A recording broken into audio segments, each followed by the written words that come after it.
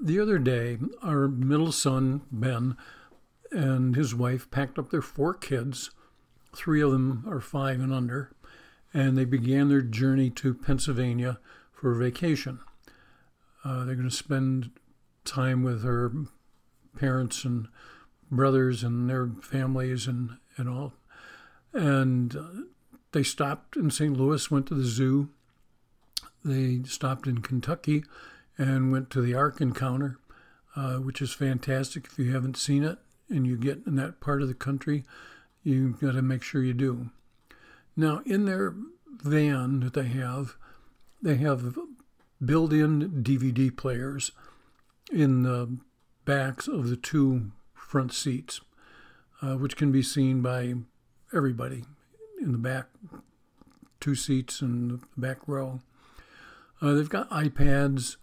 They've got other electronics to keep them busy.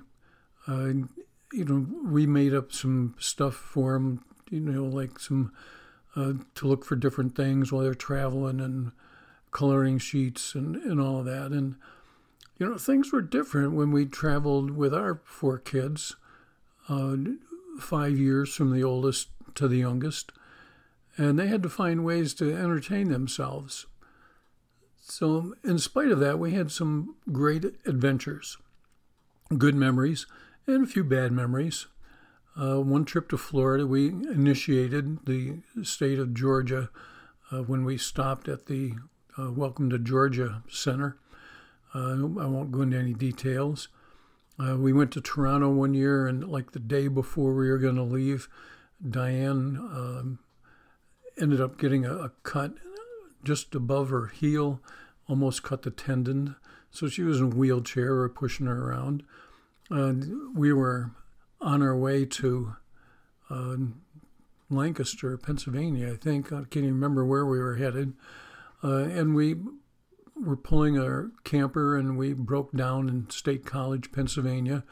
And I remembered seeing a United Methodist Church back up the road not too far, and so I called there, and pastor and his wife came and got us, and we were there for dinner, and we got a tour of Penn State, and also, all those adventures we still talk about when we get together. And we're so thankful for the memories that we have as a family. We've got tons and tons of pictures, and so it's just, good to do those things together as a family and be able to have those memories that you can draw on. Let's pray.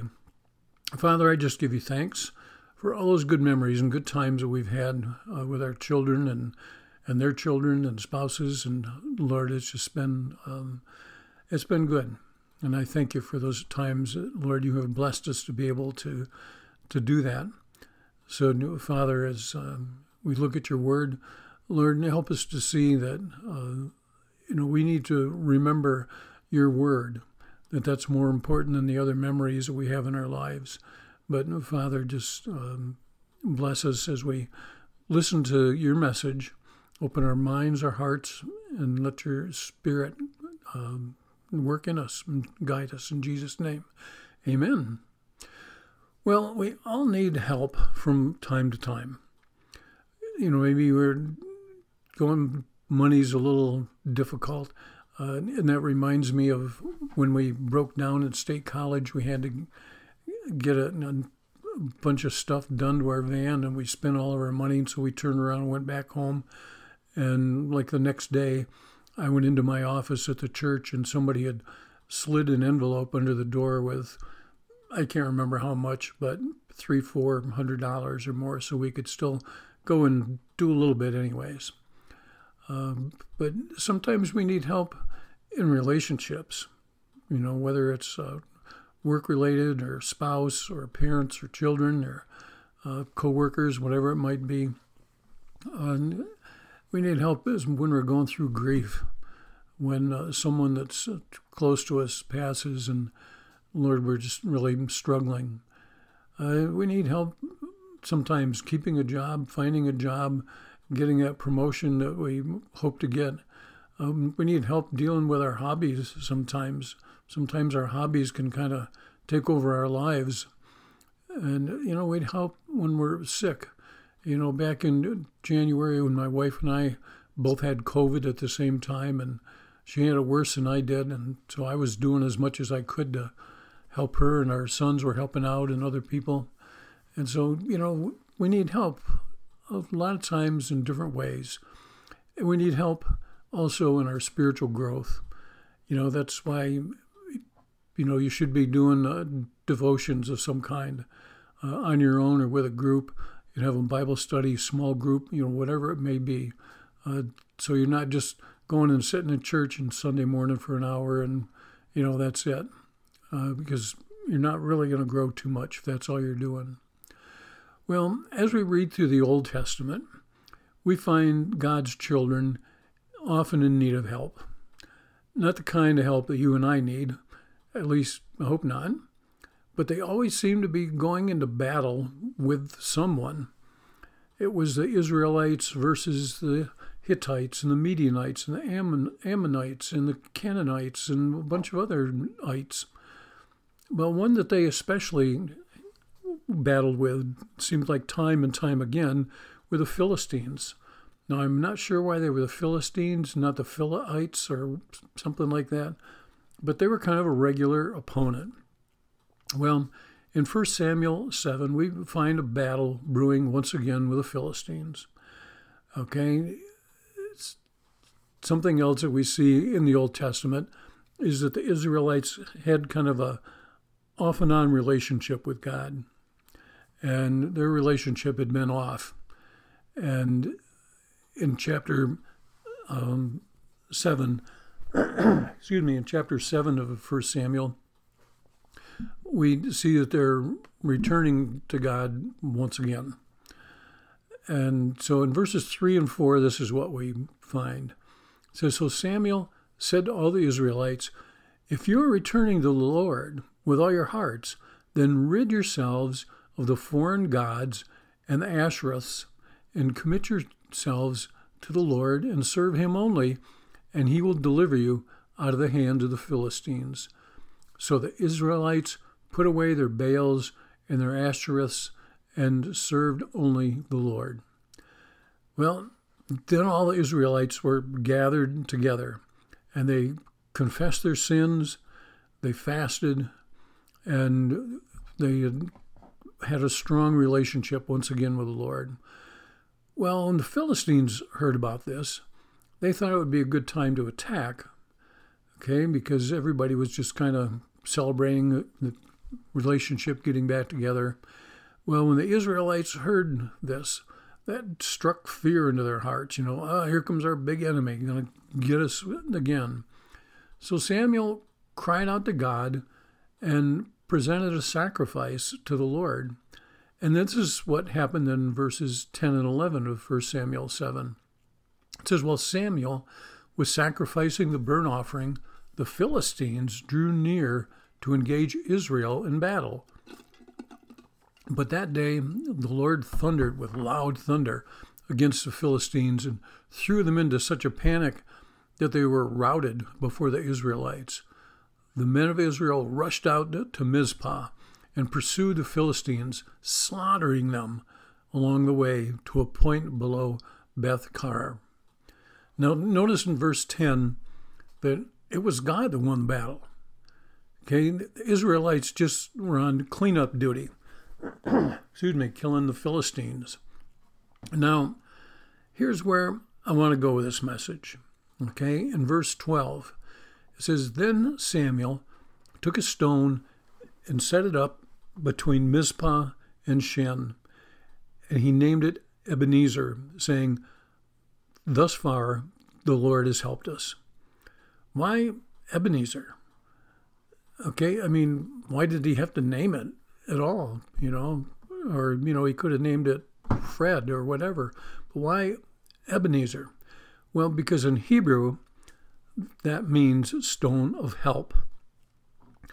So Samuel knew that it was the Lord that had given them victory. So praise was needed to be given to him. Now, Ebenezer, not a name we hear today. It's not that often in the Bible. It's only 3 times, and all 3 times it's in 1 Samuel. The first 2 times it's a name of a place. Not a lot of boys are named Ebenezer. Though back in the 20 teens, I guess, in that era, it became a little more popular. You probably wouldn't find it on pencils or name tags, keychains, any place. The only Ebenezer that I've ever heard of is Ebenezer Scrooge. Okay, there's a somewhat popular hymn, excuse me, that mentions Ebenezer. And after we'd sung it a few times, I was curious, what that meant and where it came from. So I went to 1 Samuel 7:12 for an answer. But it didn't really answer my questions. If anything, it raised more questions. So I started searching for an answer, and I came on this, okay? Because this hymn, like I said, was something that, was quite popular, at least in the mainstream Protestant churches.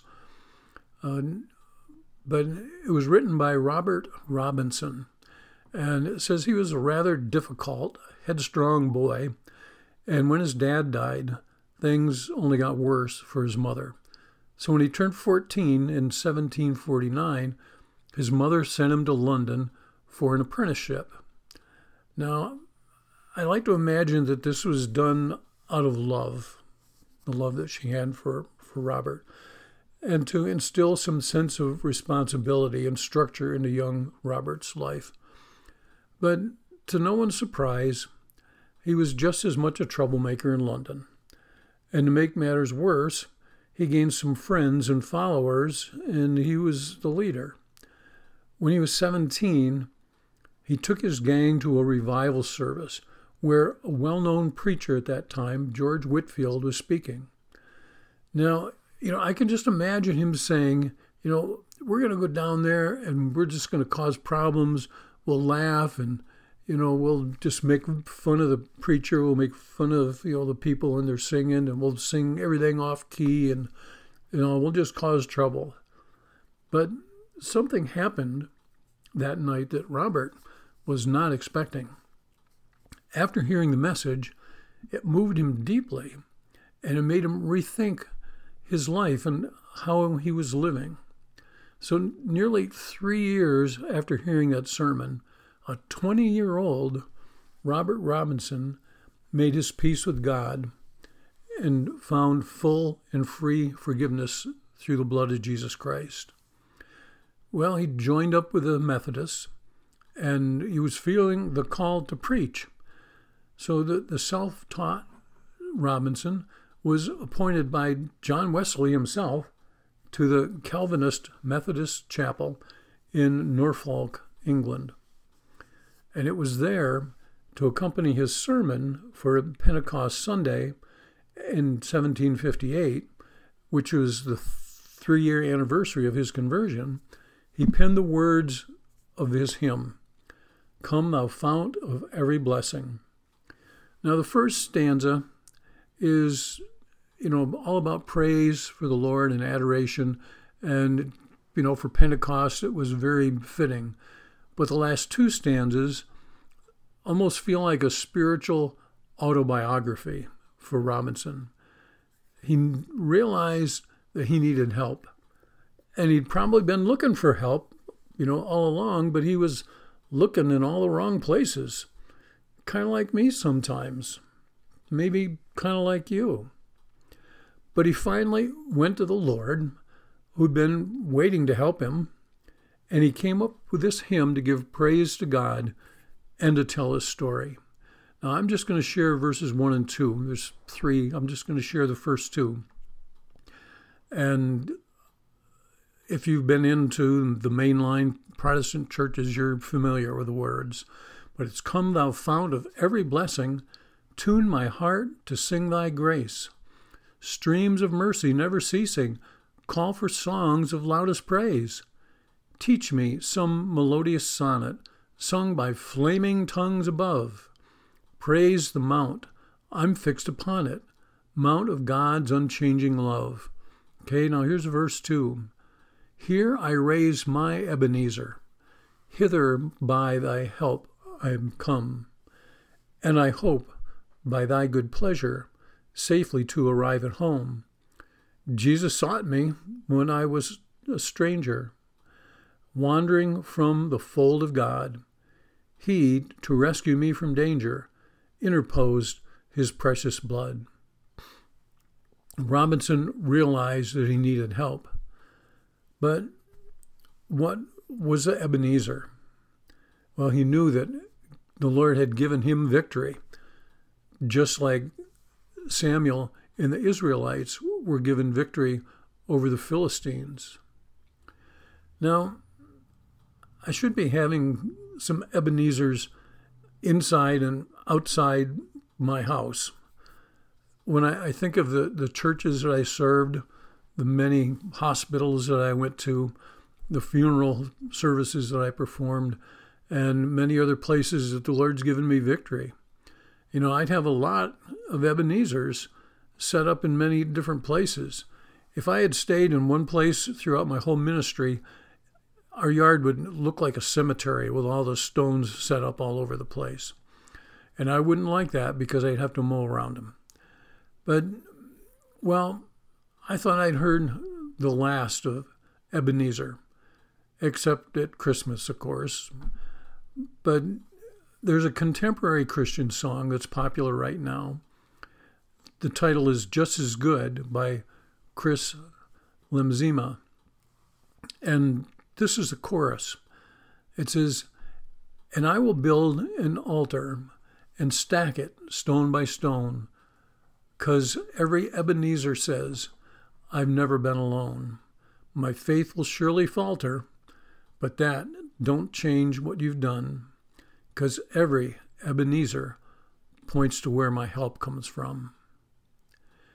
Okay, like I said, we all need help, and when the Lord helps us, we need to realize that. We don't need to go out and stack up some stones, but we need to be sure that we're giving God the glory.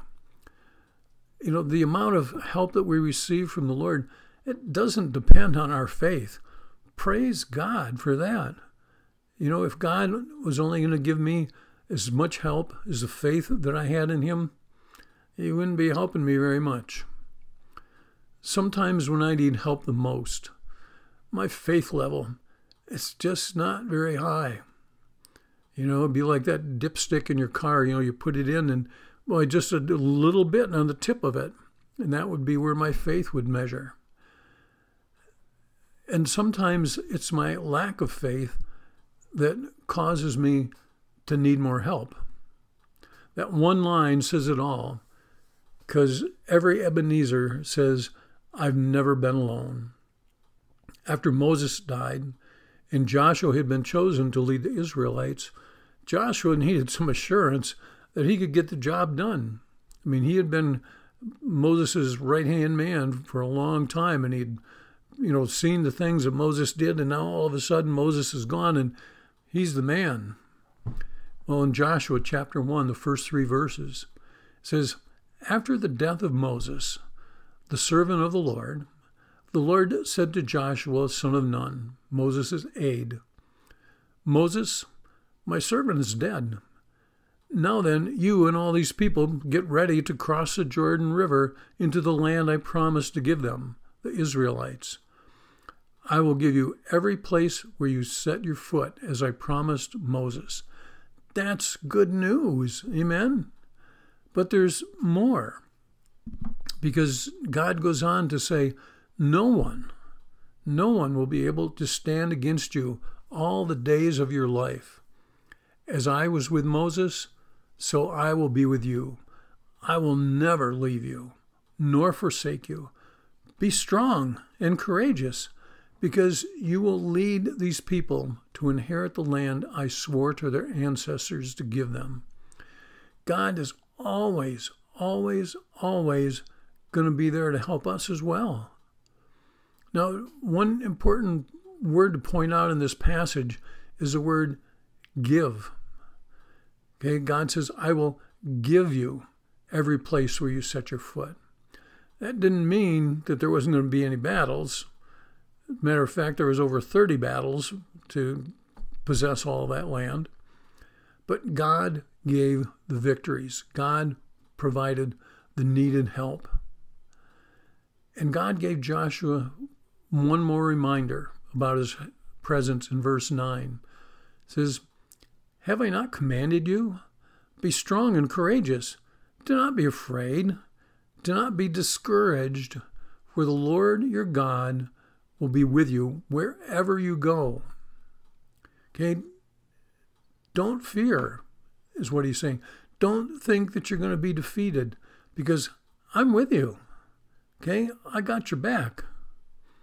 Now, if you think this sounds familiar, it's because you heard it in the book of Deuteronomy before, chapter 31, verses 7 and 8. It says, then Moses summoned Joshua and said to him in the presence of all Israel, be strong and courageous, for you must go with this people into the land that the Lord swore to their ancestors to give them, and you must divide it among them as their inheritance.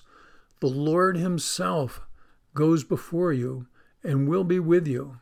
He will never leave you nor forsake you. Do not be afraid. Do not be discouraged. You know, I'm sure that Joshua felt good when Moses told him this. You know, God's going to be with me. And then he would have felt even better when God told him he was going to be with him and told him not to fear, told him to be courageous. But that's all well and good, but, well, how do we know things won't change? You know, the Israelites, like I said, they were on again and off again with the Lord so many times. And how do we know that things aren't going to change? Well, in Hebrews 13, 7 and 8, the writer tells us this. Remember your leaders who spoke the word of God to you. Consider the outcome of their way of life. Imitate their faith. Jesus Christ is the same yesterday, today, and forever. And also in Hebrews 6, beginning in verse 16, it says, people swear by someone greater than themselves, and the oath confirms what is said and puts an end to all arguments, because God wanted to make the unchanging nature of his purpose very clear to the heirs of what was promised. He confirmed with an oath.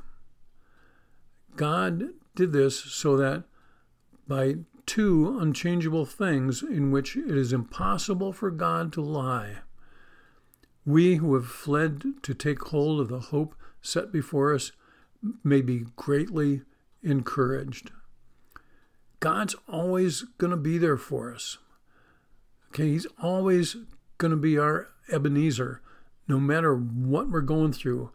You know, and if we're going through the same thing over and over and over again, like I said, there was over 30 battles that the Israelites had to fight. Okay, and God was there time and time again. You know, just like Robert Robinson knew that he needed to give credit to God for taking him from where he was to be the man of God that the Lord needed him to be. Well, you know, we need to realize the same things. Maybe the physical act of setting up a stone where you and I will constantly see it might not really be too bad of a reminder. You know, maybe that front door, back door, however you come into your house, you know, maybe right outside, maybe it wouldn't be a bad idea for us to set up a stone and name it our Ebenezer. Let's pray. Father, I just give you thanks and praise and glory for you, for your word. Lord, your word is the same yesterday, today, and forever, just like you. And Father, I praise you for that because, you know, we need to know that it's the anchor that we can hang on to, that no matter what we're going through, that you're going to be there with us, you're going to be there for us. The outcome might not be just exactly what we wanted. It may not come just exactly in the timing that we had, but Lord, it'll be your answer, and that's what we want. And sometimes your answer and our answer, maybe they don't look at all alike, but Lord, your answer is the best. So Father, I know my brothers and sisters know this, and Lord, that they stand on it. So Father, help us to be strong and to realize that help is there, that Ebenezer is there for us, that you are faithful. And if someone is listening and they don't know this, and calling a rock Ebenezer sounds really weird to them, Lord, help them to see the truth of the gospel, that all throughout the Old Testament, that it points to the New Testament, that it points to Jesus, the Savior, the Messiah. And that's what they need in their lives. That, Lord, they need to realize that, they've been struggling for a long time, maybe some for 60, 70, 80 years, but that the Lord has been there just waiting for them to acknowledge him and to come to him, just like Robert Robinson. That he maybe had heard a message before about you and it didn't stick. But Lord, that one time it did, and that he gave his life to you, and that you used him for great things. So Father, help us to know that we need you in our lives. So Father, help us to pray just like this. Dear Heavenly Father, I know I'm a sinner. I know I need a Savior. Please forgive me and help me be better. Help me to love you. Help me to love those around me. And Lord, help me to tell others about you and the great things that you've done for me. In Jesus' name, amen.